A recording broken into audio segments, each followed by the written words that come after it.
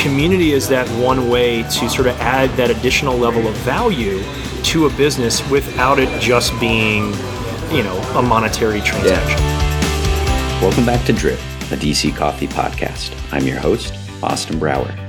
This episode is a collaborative podcast with iFilm Coffee. A few months ago, Vernon Brown of iFilm Coffee and I treated ourselves to cortados and conversation. The collaborative podcast that follows is a result of that shared conversation. Listen to the discussion here, but be sure to check out the video on iFilm Coffee's YouTube channel. iFilm is impressively leveraging video to help people everywhere witness our budding coffee scene. DC Drip and iFilm Coffee bring to you a conversation with Jared Conway of Velo Cafe. Jared and his family's hardware store have been part of the DC coffee scene since 1971. District Hardware and Bike opened up at the Wharf on October 13th, 2017, adding coffee to its hardware and bike operations. In this episode, we explore what it takes to have a successful small business in the district and how coffee can help bring together the community. So sit back, grab your cup of coffee, and enjoy the episode. Jared Conway, it's awesome to be talking with you today and also have this collaboration with iFilm Coffee to not only share your story on audio, but also to share yours and Velo Cafe's story and video too. So excited to be sitting down with you today. Yes, I'm excited to be here. Awesome. Well, Jared, do you mind just telling us a little bit about who you are, your relationship with Velo Cafe, and then would love to hear more about your coffee journey. Sure. So my name is Jared Conway. My family is a 3-generation owner and operator of District Hardware and Bike. My grandfather started in the late 1960s in the DuPont Circle area, and we're now in our new store down at the Wharf. We opened up about a year ago to a much more expanded platform, and part of that expansion was to bridge more of the community, and we did that by bringing in the Velo Cafe, which is our bicycle-themed cafe. We partnered with Vigilante Coffee to sort of make sure that our operations were tip-top, but it's also sort of an integral part of our business model down here at the Wharf. Nice. And in your journey with coffee, how did you get into coffee, and maybe elaborate on that a little bit? Yeah, so coffee is something that became sort of a fad for me. I think most people start drinking coffee in college, and it becomes sort of a necessity. And for me, I was never a big coffee drinker when I was younger, and it wasn't until I started really getting back into cycling as an adult and joining group rides and going out to coffee shops that coffee culture really started to sort of intrigue me.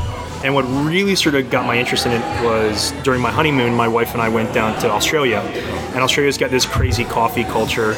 We were jet lagged, and my wife just wanted a gigantic cup of coffee, like a drip coffee. And we'd go into any cafe there. They're like, "What are you talking about? You crazy American people." It was really interesting to see that different countries, different societies, different cultures look at coffee in a very drastically different way than we do. Yeah. And everyone was like, "You mean an Americano?" We're like, no, just give me a giant 20-ounce cup of coffee, just straight out the filter. And everyone's like, "We don't do that here. We don't know what you're talking about." Yeah. So that really just sort of started me on my journey of different types of coffee, single origin, techniques for espresso, drip coffee, the difference between first, second, third wave coffee. And it just sort of parlayed into this desire to open up a cafe into one of our businesses. Yeah. And so it's been an interesting journey, getting to try all the different ways that people experience and sort of design their coffee shop and their coffee experience. Yeah. Really kind of the initial love for coffee came from a different community that you had. It came from the biking community? Is that what it kind of got Yeah, it came from partially the coffee community, and it also just sort of came from an exposure to the way different cultures look at coffee, and I found that to be enlightening. Not to wax poetic, but I think you look at different cultures and sort of like religion is one of those things that sort of drive a lot of cultural aspects or cultural norms, and I sort of see coffee as one of those things that also is a driver of culture. Like I said, the Australia example, no one knew what the hell I was talking about when I was trying to get my wife a cup of coffee. Here it's like, you got Dunkin' Donuts, you got gas station coffee, you got on one end, and then you get pour-overs and some very esoteric types of single origin coffees on the other.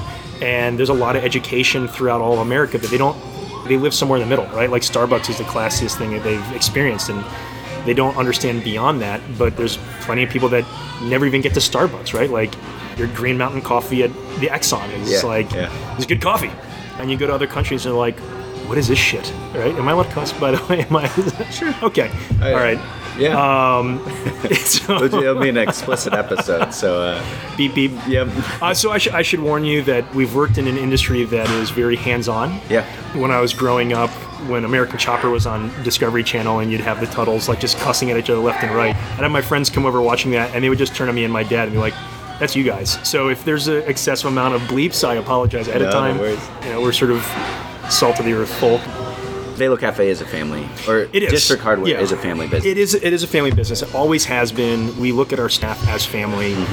Before we started recording, we were talking a little about how David, who's our bike manager, my dad's best man at his wedding, him and my dad used to ride motorcycles cross country when they were much younger.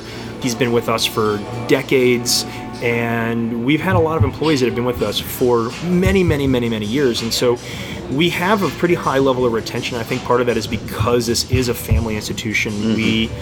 There's lessons to be learned from having a corporate environment from a structural standpoint because it helps with inventory control and quality control and things like that. But that empathy that you get as being part of a family business, I think that's unique. Yeah. And I think that's what I like to think this from an anecdotal experience is what ingrains our employees to us, because it's not just an employee-employee relationship. Sure, there is that, but I think there's a deeper level there. So right?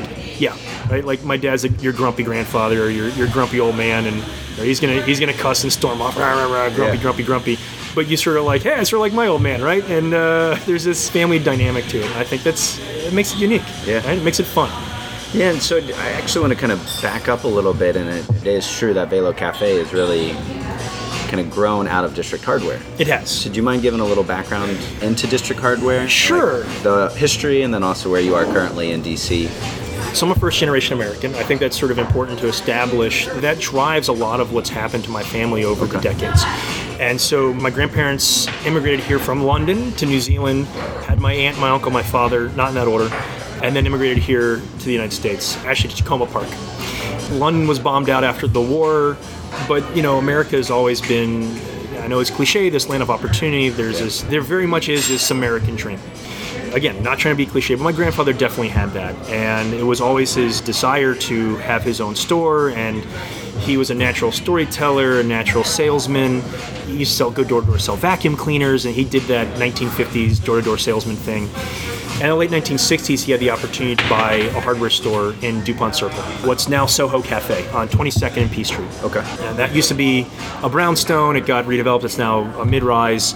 So that was our first store in 1968. And he used to sell hardware. He had a small repair counter for bikes, and he used to rent Hertz bicycles. And so Hertz used to be in the bicycle rental business. And there's actually a picture in the Library of Congress of my grandfather renting some bikes out of the front door of the original store in the late 1960s.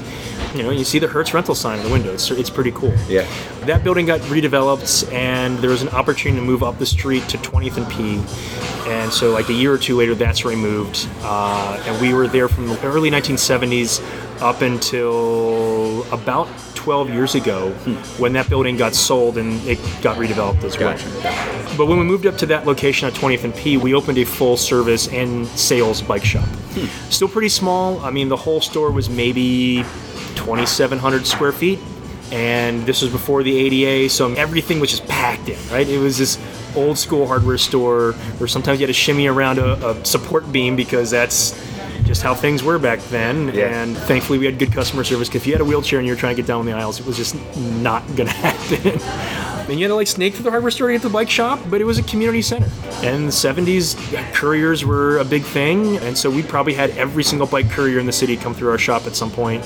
It was a neighborhood store. We had it was sort of a unique time in DC in the 80s. The crack epidemic, you had DuPont Circle sort of gentrifying and building back up after a big drop-off. And then you started to see the big DC revitalization with Mayor Williams and sort of all the development started happening there.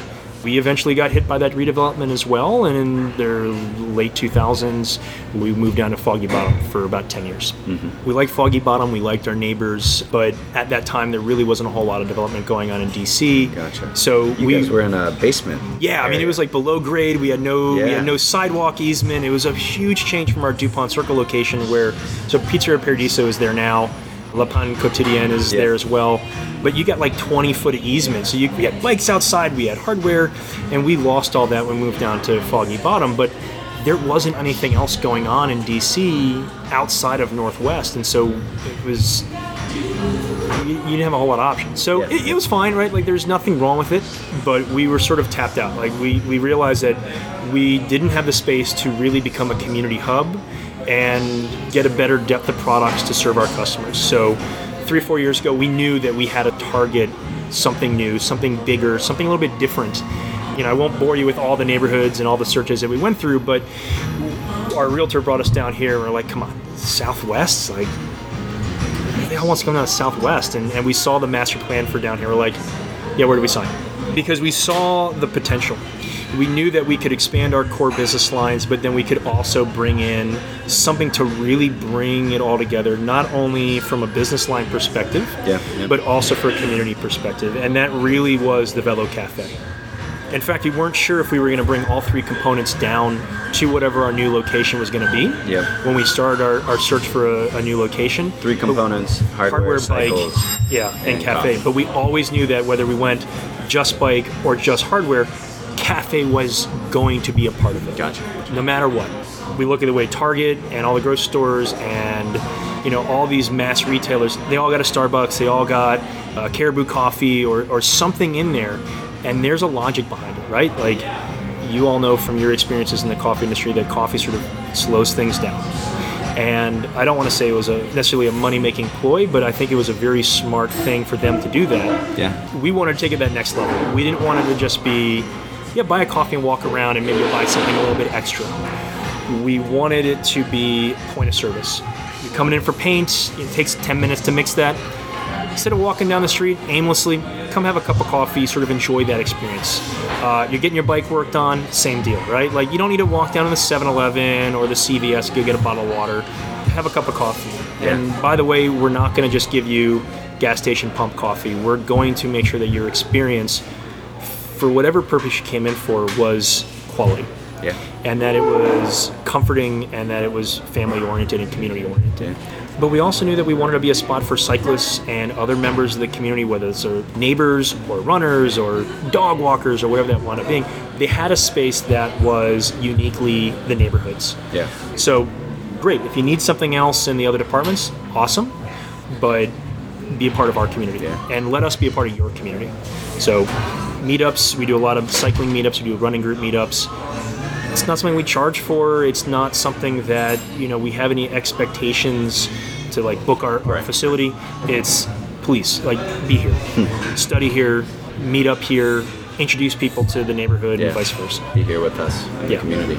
That's interesting, talking about Target and Walmart putting cafes into their spaces, and you're also starting to see it in banks too, with what Capital One Bank is doing the coffee shop, plus you can do your banking there. And that's just an interesting model. I wonder if you'll start to see these businesses that collaborate with a couple very different product lines like you all have. Yeah, I think there's a couple of good examples. I think the Rafa store in Georgetown has a similar concept to what we're doing. I mean, Rafa's a very high-end cycling clothing line, beautiful products, but they've brought in a cafe, and they hold seminars, very focused seminars. They'll bring in pro cyclists, they'll bring in frame builders, they'll have keynote speakers from that industry or tertiary industries that are related. And I think they've built that community hub around that. I think coffee is something that brings people together, and it's a smart move, right? Like, whether it's economically or building a culture or building a community, it's, even if you don't like to drink coffee, who doesn't like being in a coffee shop? There's something warm and inviting about it. Yeah. Right? So I think it's a smart move. Yeah. You've mentioned, kind of woven throughout the story, as you keep coming back to community and being a place for the community. And the Wharf is interesting in that it is a destination for people in the city or for tourists, but then it's also starting to become more of a neighborhood, or maybe it is. You can tell me. But why is Velo Cafe so interested in being a community center for people? And then also, what are some of the tensions that the Wharf poses, or challenges that it poses to the community? There's obviously, as a business, there is always sort of a monetary driver behind a lot of these things, and I don't want to pretend that there isn't. Yeah. We are not a non-for-profit, so I mean, let's not pretend that we're doing this solely for, altruistic means. Yeah. But I think if you are going to operate, especially in this day and age, it is important to provide an experience that is meaningful to people, because there's a lot of options out there. It's impossible not to mention the Amazons of the world. They have a good customer experience, right? Like, you order something, and if you're in the right market, it shows up later that day. It's impossible to beat them on price. It's very difficult to beat them on service even. They have a lot of positives. And so community is that one way to sort of add that additional level of value to a business without it just being, a monetary transaction. Yeah. But we learn from our customer base, and it's something that it allows us to almost focus group what it means to be a part of the community. We have a good number of boats behind us that are liveaboards. And so there's a whole community here at the wharf. Before the wharf even was in existence, as it is today, they have specific needs, right? So they were ordering stuff from West Marine, they were going to various hardware stores, and now we can have that discussion with the community over a cup of coffee and say, hey, let's sit down and let's map this out, right? Like, what are your needs as a customer, as a part of this community that may be unique to living on a boat?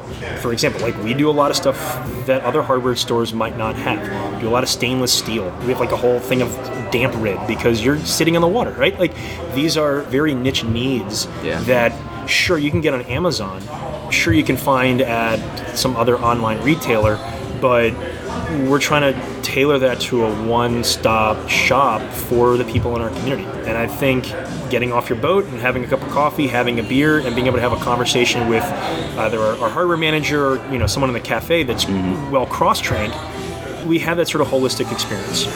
That was important, right? Like, it's a differentiator. And I think the wharf, sort of to the second part of your question, when we signed up here, there's this sort of grand vision of a ground-up neighborhood, and a lot of people have knocked that as being a little inauthentic, and I can see where their perspective would be like that, because you've got, on the riverside, a lot of high-end restaurants, you've got very boutique-y places, but you don't have a whole lot of chains, which I thought was very interesting, right? Like, Shake Shack's a chain, and I guess Taylor's a local chain, no more, unfortunately, and they do a Blue Bottle, but you don't have a whole lot of national chains represented down here, which I thought was very interesting.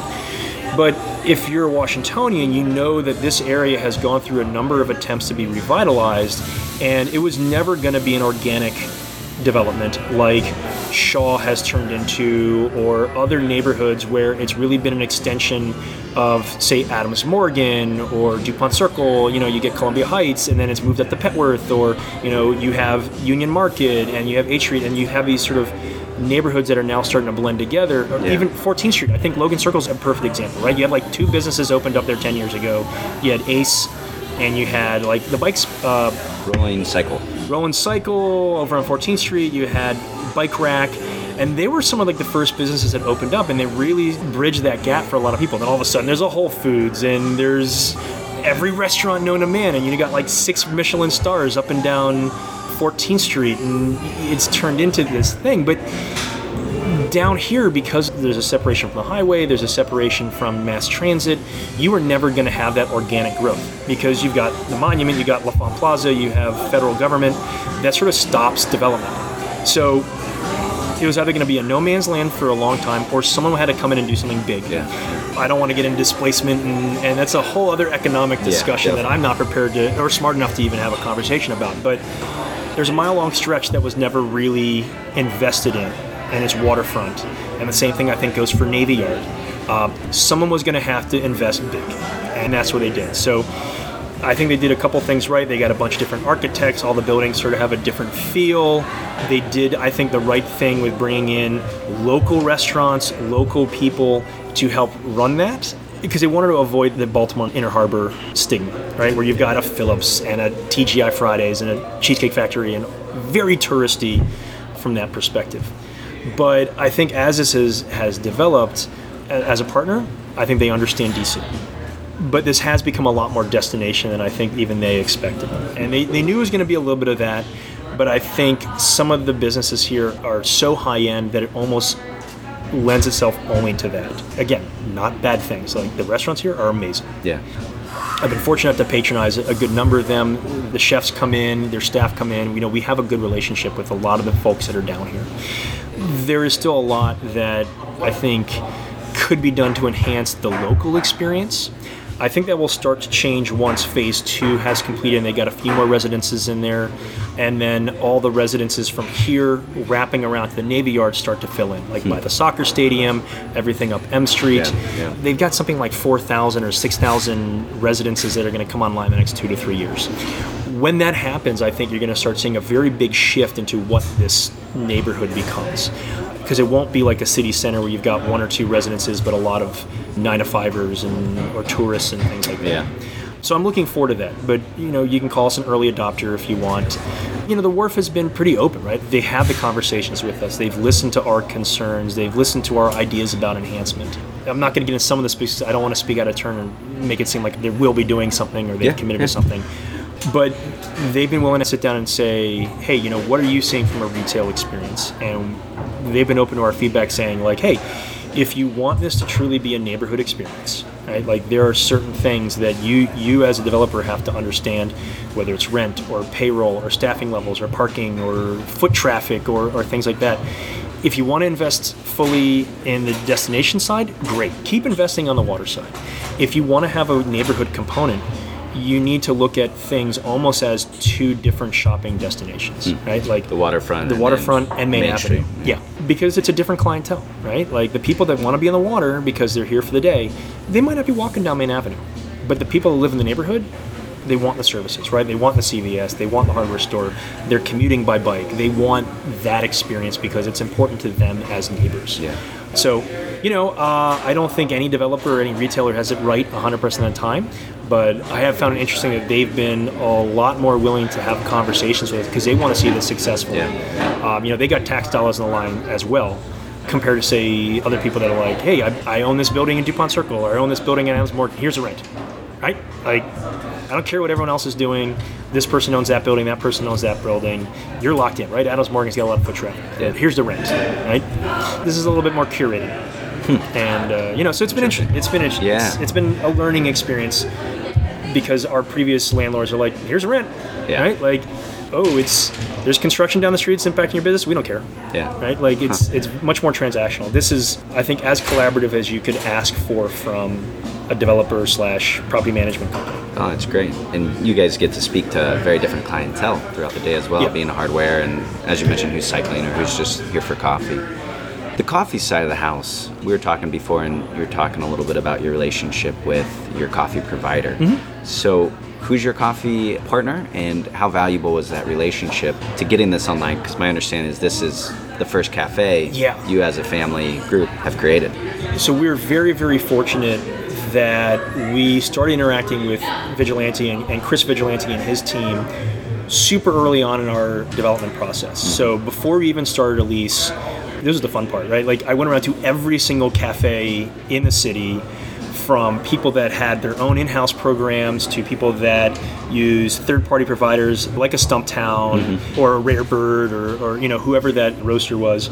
And it was very important as a born and raised Washingtonian that we brought someone in that had unique ties to DC, but also would be able to provide that guidance, because we don't want to come in here with an inferior product, or more importantly, an inferior experience. I think you can have not a bad product, but you can have a product that someone else also has, but make a difference up on the service side of things. And since this was a new foray for us, it was important that whoever we partnered with, whether it was someone who was outside of the region or if it was someone local, they could provide us that institutional knowledge and that training, as well as the lessons learned and best practices to ensure that we're successful.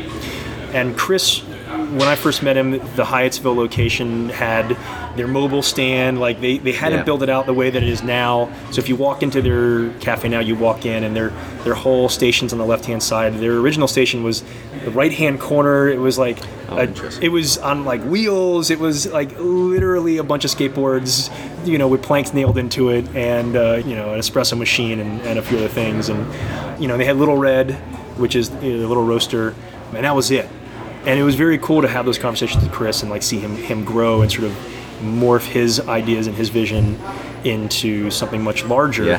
And we benefited from being able to, one, see him grow and see all those trials and tribulations, but he wanted to make sure that whoever he brought on followed his way of doing things, and we needed that type of relationship. And he also he dug the vibe, right? Like he's a city guy, right? Like he rides his bike everywhere, he skateboards everywhere, like he understands the connection between bike and coffee, he understands the grittiness of starting your own business, and he also cared about quality, right? Like, he just awesome coffee product. Yeah. So we bonded pretty quickly, and it was just a natural fit for us to partner with them.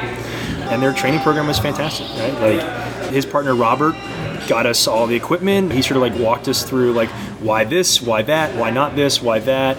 Helped us out with space layout, and they really offered that cradle to grave solution for us. Hopefully not grave soon. No, hopefully not. Right?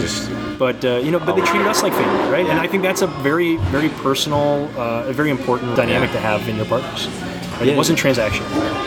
That's great, and it's fun to see two DC-based small businesses collaborate.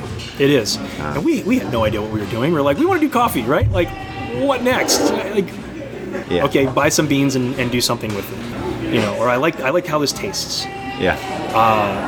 And so there was a lot of learning for us, and one thing that really helped was around the time we signed the lease for this location, and things were starting to move forward. My sister, who had spent a number of years in hospitality, wanted to come on board and manage the food and beverage operations, and so I had 8 million project management tasks that are on my plate, and it was great for her to be able to come in, not only from like a family perspective, which I think sends this awesome message, but she has a very regimentalized mindset, just like Chris had. And so you had this good marrying of Chris's adherence to policy, that what's worked for him, and my sister's desire to be structured and process oriented without losing that family and community feel. And I think it worked out great.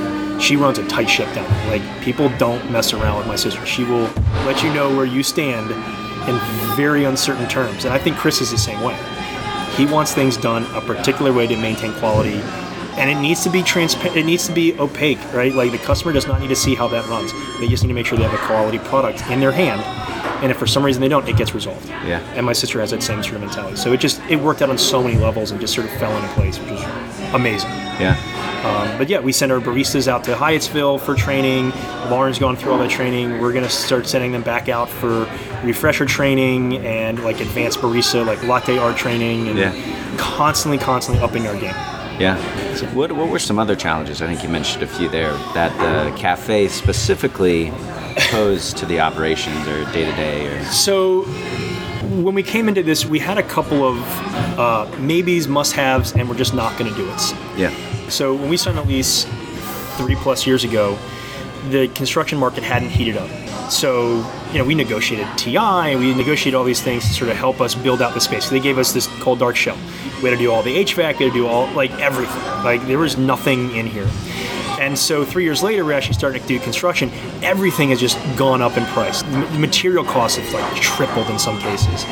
And so we had to make sure that, we wanted to have the garage door, we wanted to have the takeaway window. These were key to our operations and business. And I think we looked at what we did in the cafe, did we want to have more equipment for food? Do we want to do more space for this function or that function, or do we want to do these types of furnitures versus that type of furniture, and what's our millwork looking like? And we had to reassess what all that was going to be, because we knew that there were key things we had to have. Yeah. We had to have coffee equipment that was going to support the volume that we were anticipating. And we were talking earlier, I did a rough estimate of how many shots of espresso that we've pulled in the last year, and it's something like 60,000 shots of espresso in the last year. So we knew that we had to have equipment that would withhold to that level of volume. We knew that we wanted to have a takeaway window, so early morning we could have people walk up the window, or if they had... Oh, you guys have one? Yeah, we have a walk-up window. So people come in with dogs, right? Cool. Department of Health. We can have dogs in the rest of the store, which is crazy, but if it's seating area, we can't have a dog. Yeah. It's sort of silly, but those are Department of Health, right? We had to change general contractors halfway through construction. Our general contractor was like, well, you can't have this, that, and the other. We're like, this is not going to happen, right? We will have these. This is on our must-have list. So we sort of overcame those challenges, and we made this decision early on that we wanted to do two other things in the cafe. One, we did not want to make food. Yeah. because that brought a whole other level of complexity and cost, right? You have to have hoods, fire suppression, all these other things that, garbage disposals, dishwashers, walk-in fridge, all this. And it was just beyond the scale of, one, what we thought we would be capable of handling. And we figured it was something that if this is working really, really well, look, you know what, we can always build out more. All right, so we sort of had this strategic plan of growth and said, okay, this is what we have to be successful. We're not chefs. Yeah. We don't want to hire a chef. We want to have local food, but stuff that's going to come to us, 90% ready or 100% ready, Yeah. right? Pastries, the second. So we knew that's where we needed to be. The other thing we wanted to get into is we wanted to get into beer and wine. Yeah. And we saw that as critical to our operations because the rest of the store was going to stay open until 7 or 8 o'clock at night. And we know that there's a drop-off in coffee drinking at some point in the afternoon. So how do you keep that going? And I will say, if anyone's interested in doing this with booze, hire a lawyer. Right, like it was easier for me to get construction permits than to get my liquor license. It is insane, right? Like it is the most bureaucratic, disconnected process ever, right? We all had to go get police reports. We had to get police reports from our city of residence as well as the city. My parents live in Rockville.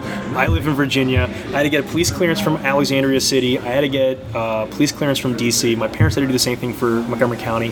Why? Right? Like. Then, they had to see all of our tax information. Even though they're a government agency in the district, they have no connection to DC Tax and Revenue. That's and wild. so you had to get all these forms printed out, hand them all in, and they don't have it in a checklist, right? It's like in paragraph form. Like paragraph 2, sentence 3, line 4. By the way, you need to have a picture of all your passports. Like, why don't you have a checklist, right? Like, why don't you have all these things? So hire a lawyer, right? Like, I thought I could do it. I feel like I'm a fairly intelligent guy when it comes to reading papers like this. Mm-hmm. And it was just such a tedious process. Spend the money, like, get a lawyer. I wish I hadn't done it myself, right? Like, it was, Okay. But I'm glad we did. And then with that, there's been like a bunch of learning curve things, right? The second you get into that, Abra now has authority over your operating hours. So even though we might be open at 7 in the morning, we have to have an Abra manager on site all hours of operation. We're not serving alcohol at 7 in the morning on a Tuesday. Doesn't matter, right? Like if we want to change our hours, we got to let them know. Right? And we have to go through the liquor board and this, that, and the other. It's crazy, right? Like so. That was like this huge learning curve. But we knew we had to do it, right? Like it was key to our operation. But then there were sort of other things that we just had to forego. We don't have a dishwasher. We wash our dishes by hand. We have a dishwasher. It's sitting in a box downstairs. They're not cheap things, but when we went through Department of Health didn't know how to classify us. They were classifying us as a restaurant. We're not a restaurant. Like, we're not making food. And so, one of these crazy stories from when we were opening up was the Department of Health inspector came in. They're like, we're not passing you. Like, what the fuck are you talking about? Right? They're like, you don't have a garbage disposal. Like, we have a dishwasher. We don't make anything. It goes in the trash. No, you have to have a garbage disposal. And our 3-compartment sink is not designed to have a garbage disposal. Yeah. So I don't remember I called George's over. George's is a used kitchen place over in Alexandria. I was like, George, do you have a freestanding sink that I could hook up a garbage disposal for? He's like, yeah, I got one. I was like, how much is it? He's like, $350. I'll be there in 20 minutes. I zoomed over there, threw it in the back of my truck, came down here, literally threw it out the truck to my general contractor so he could install it 20 minutes before the Department of Health inspector came back in. And it's been used twice. These were these things that we weren't prepared for, and we didn't think we had to have them, but then we had to go get them. Yeah. And I'm sure in a year DC will change the rules, and we can rip it out, and then maybe it won't be a problem. So it was those types of things that we knew we wanted to get some things in. We didn't know what we had to have in, and some things we just had to scrap. Wow. I was happy you brought up your craft beer as well. Mm-hmm. I mean, it seems like you have craft coffee, craft beer, and cycling, and all these things to me are almost like, what's a good way to describe them? They're all, to me, when you think about those kind of industries or those, I don't know, whatever you call them, they're like icebergs where most people just see the top of these industries where it's like drinking the coffee, they have a beer, they cycle a little bit, but then once you actually swim down, you just start to see this extremely complex environment. I mean, we have a whole podcast about specialty coffee in DC, and there's so many stories or conversations we're not having, and then I'm sure it's the same for beer and for cycling. It's interesting that all of those are in one place now. Has that convergence enhanced the conversation for each within the shop or within your all's mind? It has. It's I'm going to butcher the reference. Okay, so I apologize to anyone who is in this industry or knows more about it than I do. And, I think the iceberg is a pretty legitimate comparison, but there's the sequoias or something up in the Pacific Northwest. Apparently that's one big organism, right? But we see the trees and the trunks, but the whole root system is like one giant root system. And coffee and bikes and beer, I think it's on the surface, right? Like their own individual tree trunks and leaves, and there's all these different branches off to each one of these segments. But underground, they're all intertwined. Yeah. And I think there is a cultural significance behind each one of them, and you have your passions. Each niche seems to have a group of individuals that have a deep passion for coffee and for beer and for bikes, and I think you see that in, you have a lot of people that they build their own bikes and they've got a garage full of bikes, or their apartment is like literally stacked with bikes and bike parts. You got home roasters, you got home brewers, and I think there is this mutual respect among the crafts to recognize other craftsmen. Mm-hmm. Because there is a fairly low barrier to entry for beer and coffee and bikes, they naturally gravitate towards one another. You go for a long bike ride, whatever that winds up being, right? Before there, hey, let's meet up for a cup of coffee, right? Like, let's get amped up for our bike ride. Yeah. And when we're done with our bike ride, I need something refreshing, right? I don't want water. You know what? A Pilsner sounds great, or IPA sounds great. It's refreshing, right? But there's also this relaxation component, right? Like water just does not have that same level of chill out factor that a beer or a coffee has after doing something intense, or exerting yourself. And so I think you have this craftsman sort of camaraderie and mutual respect, along with this ability to step back and relax. An outlet, right? Like, people are very passionate about their beer. People are very passionate about their bikes. People are very passionate about their coffee. And so I just think there's this natural gravity towards it. And, for us, it was really sort of filling out that trifecta, right? Like, we knew we wanted to build a bike community, more than just bike sales and bike repair, where it was something more than transactional. And so coffee was a great bridge, right? Like, we do a coffee ride every month with Vigilante. We go out from here, it's 11 miles to Hyattsville. We go down the trail, but it's like, we joke, it's like coffee, beer. We drink some coffee, you drink some more coffee, come back after being tired, and we have some beer. Yeah, that's great. How do I get in on that? Yeah, just check our mailing list, man. Okay. Like, so districthardware.com, we have all of our events on there, and the same thing goes for classes. So we do gardening classes, we do bike maintenance classes, and people grab a beer and they'll listen, they'll absorb, but it becomes a much more relaxed environment. Yeah. So it helps, right? It builds that community. I don't want to name names and put people on the spot, but like, there's a good community of cyclists, and they're regulars, and they don't need to buy a bike from me. I'd love that whenever they're ready, but that's not necessarily what it's about. They're coming in with their friends because they feel comfortable. And I think it's because we address all those things. Mm-hmm. And local's a big part of it. Right? Yeah. There's too many things that can't be done locally. Yeah. Beer and coffee can be done locally. They can be done locally. That's awesome. That's really neat to hear. And so in DC, you've been here your whole life. Whole life. Short stint in Illinois. There you go. College and all that. Okay. But for somebody visiting town, mm-hmm. or, if you've been in DC for a while, what are the places that you would tell them to go for a good dinner, or a good drink, or... So you sent me that question. You sent me that question, and you just have a list of... I do. I have a list, and it like depends on the person. And all right. So for me, where are you telling me to go? So, again, lifelong Washingtonian. I remember when like a big night out was going to the Palm, right? Like, or a steakhouse, because that's what DC used to be known for. And if you're Washingtonian, the article that everyone hates to see every year is the New York Times 3 Days in Washington article, where they basically bash the restaurant scene in DC, and they've been doing it for like 30 years. They just talk about how it used to be steakhouse after steakhouse. It was like there, or what was the fondue place that was the chain fondue? The Melting Pot. Melting Pot. Okay, right. It was like steakhouse or Melting Pot. That was DC, right? Like, now there's just so many options. So I thought about this. If I was going to go to, I want to get everything knocked out at once, Union Market, right? Like, okay. They got a little bit of everything. Not every city's got a food hall. It's in a pretty eclectic place. And you sort of hit everything. It's good for kids, right? Like, we bring my kids there all the time. They just run around outside and play ping pong now, apparently. You can hit everything, right? You can have a beer. You can walk around. You get your coffee. I think Peregrine does a great job with their coffee program. You can get a good bagel there. But if it's someone that wants something a bit more unique, Chico. over in Capitol Hill is where I'm going to Wait, sorry, what's this? Chico? Chico. So they're over on Barracks Row. Danny Lee, who owns Mandu, he started that with 2 other partners, and they just have this Chinese-Korean infusion, and they have just some amazing, amazing food. They make a fried rice with brisket. It's just incredible. Yeah. So I like to take people there. It's amazing for what they offer, and it's not outrageously expensive, and it's accessible to the average person, without saying, hey, we're going to go to this place, it's $300 for a prefix menu, and, doesn't include wine, right? I don't know if I've ever done that. Yeah. We have a lot of those now, right? They're amazing restaurants, but, I had a friend coming in from out of town, and they want to do something that wasn't super upscale, but wasn't Panera. We're going to Chico. Okay. We're going to Chico. Besides Velo Cafe, where are you going to get coffee on a regular basis? So I live in Alexandria. I go to Swings a whole lot. Okay. I like the vibe. I like that the roastery is right there. I make a good cup of coffee. I do Peregrine a whole lot because my wife and I go to Union Market a whole bunch. Whether it was the Union Market operation or the one over in Capitol Hill, I just thought they did a great job. Yeah.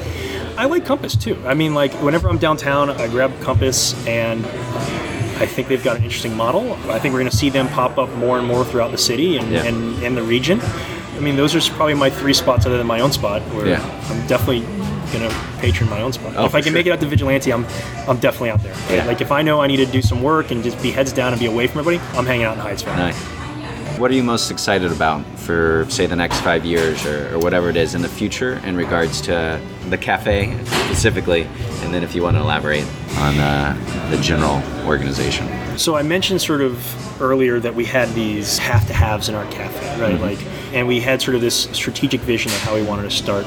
So it's not cart before the horse. My sister and I do talk a lot about what's that next step for this location. Are we going to sort of slowly upgrade some of our features, right? Like, are we going to change our furniture and sort of change the ambiance?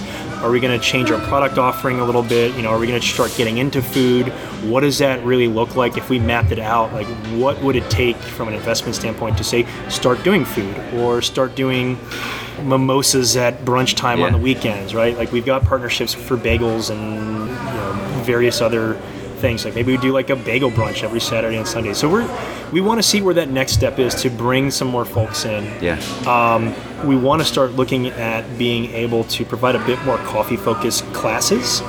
And, what is it going to take for us to be able to do, maybe not cuppings, but hey, here's how you use a French press. And let's have that as a consistent training class a couple times a month. So I want to see where we're going to go from there. And I think it's a constantly evolving thing. Yeah. We have sort of a loose roadmap, but we're not looking to be acquired or franchises out. We have to sort of look at things like what's reasonable, like what can we actually do, and it's going to be not a waste of money, and how much tolerance do we have for, say, investing down this road and being okay with it not being successful. I think it's always interesting to think about, hey, what could another location look like? Yeah. It's not necessarily a pipe dream. I think it's always something that's in the back of our minds, like, hey, could we open up another location? But it brings a whole other level of complexities, right? Like, how do we make sure we have a good general manager? Are processes in place? So those types of things we're trying to shore up here, right? We want to make sure that our processes are in place. They could be replicable, even if we're not, but knowing that it's shored up here, that at least allows us to free up management's time to say, okay, hey, what other areas can we start focusing on and enhance and all that. So that's sort of where we're at right now, and we'll see what happens. Cool. Right? We'll see what happens. Cool. Yeah. Well, thanks for sharing that. Yeah. And so kind of one of the more final. Velo cafes everywhere, right? Like you can just bike from one place to the next. Exactly. Boom. Right. The Velo Trail, we'll call it. Have a lawyer on retainer to deal with my liquor license issues. But I mean, beer, coffee, every stop keeps you going. Yeah. Amen. What can the DC coffee community do to support Velo Cafe? There's a lot of camaraderie, and like DMV Coffee, I think, is a perfect example. Like we've hosted a couple of the TNTs, and I love doing those. They're just so much fun. And I got to call those guys and see when we can do the third one. They like to rotate around the city, but if I could host it every month, I'd be super happy to do that. It's fun. Like it's a good vibe. People get excited, and I would love to be able to bring more of the community outside of just the barista community and the coffee community to sort of experience that. That'd be great. So like whenever we do judges, we always bring someone from like the bike industry or the hardware or the neighborhood, and they're like, what am I doing? I'm judging latte art? And they don't really get it. And then they start seeing the talent that some of the local baristas have with making these amazingly intricate designs. And they're like, wow, I get this, right? Like there is an art, there is a craft in this. Yeah. I would love to see, and this goes for bike industry too, I would love to see a little bit more community involvement with the city. I think there's certain industries that they do a very good job of putting their competition aside. And they form, I'm forgetting the actual term for it. Associations? Yeah, an association that, it's almost like a mini lobbying arm. Yeah. Right? Like rising tide lifts all ships type of thing. And we see a lot of division, I think, in the bike industry. No one has a unifying platform to help make sure that cycling is a unified thing for all people, because you can't do it alone at scale and be successful. Yeah. So, milk, it does a body good. Like there's a perfect example of an industry that has an association that it's an agnostic ad. Everyone wants to drink milk, right? And I'd be curious to see what their metrics were to see how successful those adverts were. But, it helps the local dairy, it helps the national dairy, it's helping Trickling Springs, it's also helping, whatever Safeway's dairy producer is, Lucerne or whoever that is. But it's a national campaign, right? Like, I would love to be able to see that level of participation starting in a municipal perspective. Hey, we all are small business owners. We all have a lot of the same concerns. Yes, I want the customer to come to me and not to you because you don't pay my rent. And I think all small businesses need to sort of get away from that, right? Like, yes, we can have that conversation as well on another time and let your merits sort of elevate your brand. But there are unique concerns as small businesses that, the Chamber of Commerce, small business that have 5, 6, 7, 12 brands, they're not going to have the same needs as someone like we'll go to Peregrine. They have a kiosk at Union Market, right? Like, they have a brick and mortar store, but what were the barriers of entries that they went through to get brick and mortar that, say, a Taylor Gourmet, now defunct, or a Cava. There's a better example that's sort of still kicking. Yeah. Right? Like, Cava says they want to move into a neighborhood. You're going to have developers bending over backwards to lower the rent to make it achievable for them to be successful. Yeah. I think you have a small cafe like us or a small bike shop or whatever that is, 1, maybe 2 locations, you don't have that clout, you don't have that leverage, that buying power that a Cava or a Safeway or a Giant would be able to leverage. But if we all come together, I think there's power in that, right? Nice. And that's, it's sort of egalitarian, but we can't all do it alone and then expect to be successful. Sign me up. The DC Craft Association. That's a real thing, isn't it? No? Okay. I thought you were going to throw something at me like, by the way, Jared, there is this organization and they do Google. that. And there might be. We can check. But, awesome. Well, thanks for the conversations we've had. And as people know, we talked about on the front that this is a collaboration with iFilm Coffee. And so I want to put Vernon on the spot over here and have him jump into the episode a little bit. And if there's any other questions that you have, jump in here, man. Just add them. Just add them in there? Yeah. On the spot for real. Okay. Welcome to the table. Thank you.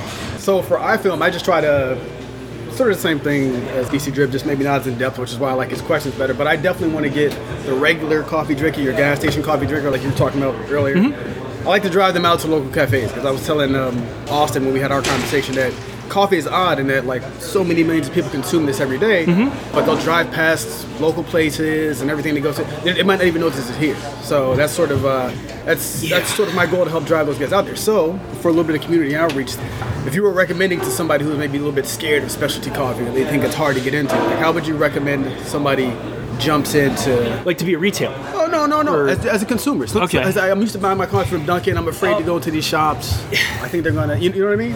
So there's a level of intimidation because you don't feel like you know the lingo or things like that, right? Like, yeah. So when I was living in Illinois for school, I was in Peoria, Illinois, and Peoria is a town of about 100,000 people. It's in the middle of the state. It is the home of Caterpillar. It's this sort of weird dichotomy because you've got extreme poverty, you have extreme wealth, you have blue collar, you have white collar. It's a sort of interesting spot.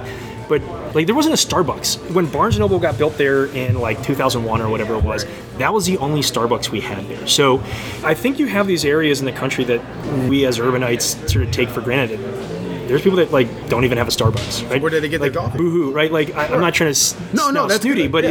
it's Starbucks has done a very good job of exposing people to what a better cup of coffee can be than say Exxon or. I know people love Dunkin'. Sorry for anyone who's from Boston up here and like knocking on the Dunks in your vanilla whatever, right? And 32 ounces and all that. I think Starbucks has sort of started that conversation, right? Especially because it's more premium price point. Right. You know, they are actually taking shots of espresso. They've started getting into a few more types of coffee, like they get the blonde roast now. I think that's helped start that conversation. Okay. And I think people just try something new, right? Like, and don't be nervous. I think a good coffee shop is going to guide you. Okay. Maybe you've never heard of single origin, and maybe that is a little intimidating. I think that is, for some people, like, what is single origin, what is right? this? Like, Yeah. why should I spend the extra $1? Or I don't know Guatemalan to Ethiopian to blah, blah, blah, blah, blah, blah, blah. So I think, if people have an open mind, they go into this and they just sort of try, right? Okay. Like, the same thing with food, right? You might not like it. Take note. I didn't dig it.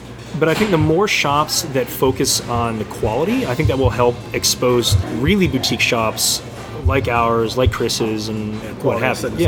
Yeah. I think I've gotten off track from the question, but No, it's- yeah. All that quality will draw people in, and it'll help And- expose them to the brand. It'll make them less afraid to come to the local shop. Right, and when we were getting ready to open this up, we had to get approval from True Value Hardware, who's our hardware provider, to actually open up a store. Right.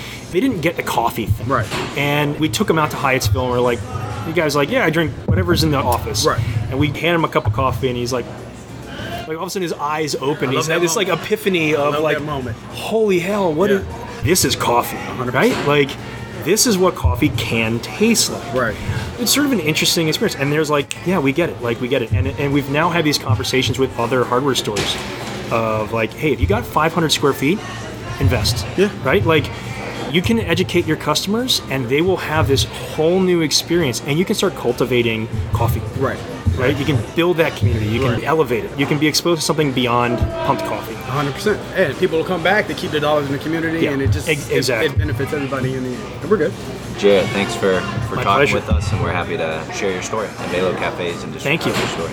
And appreciate you guys coming in. This was fun. Yeah, Awesome. thanks Sorry a for lot. chatting yours off. Oh, it's all right. I told you I talk. And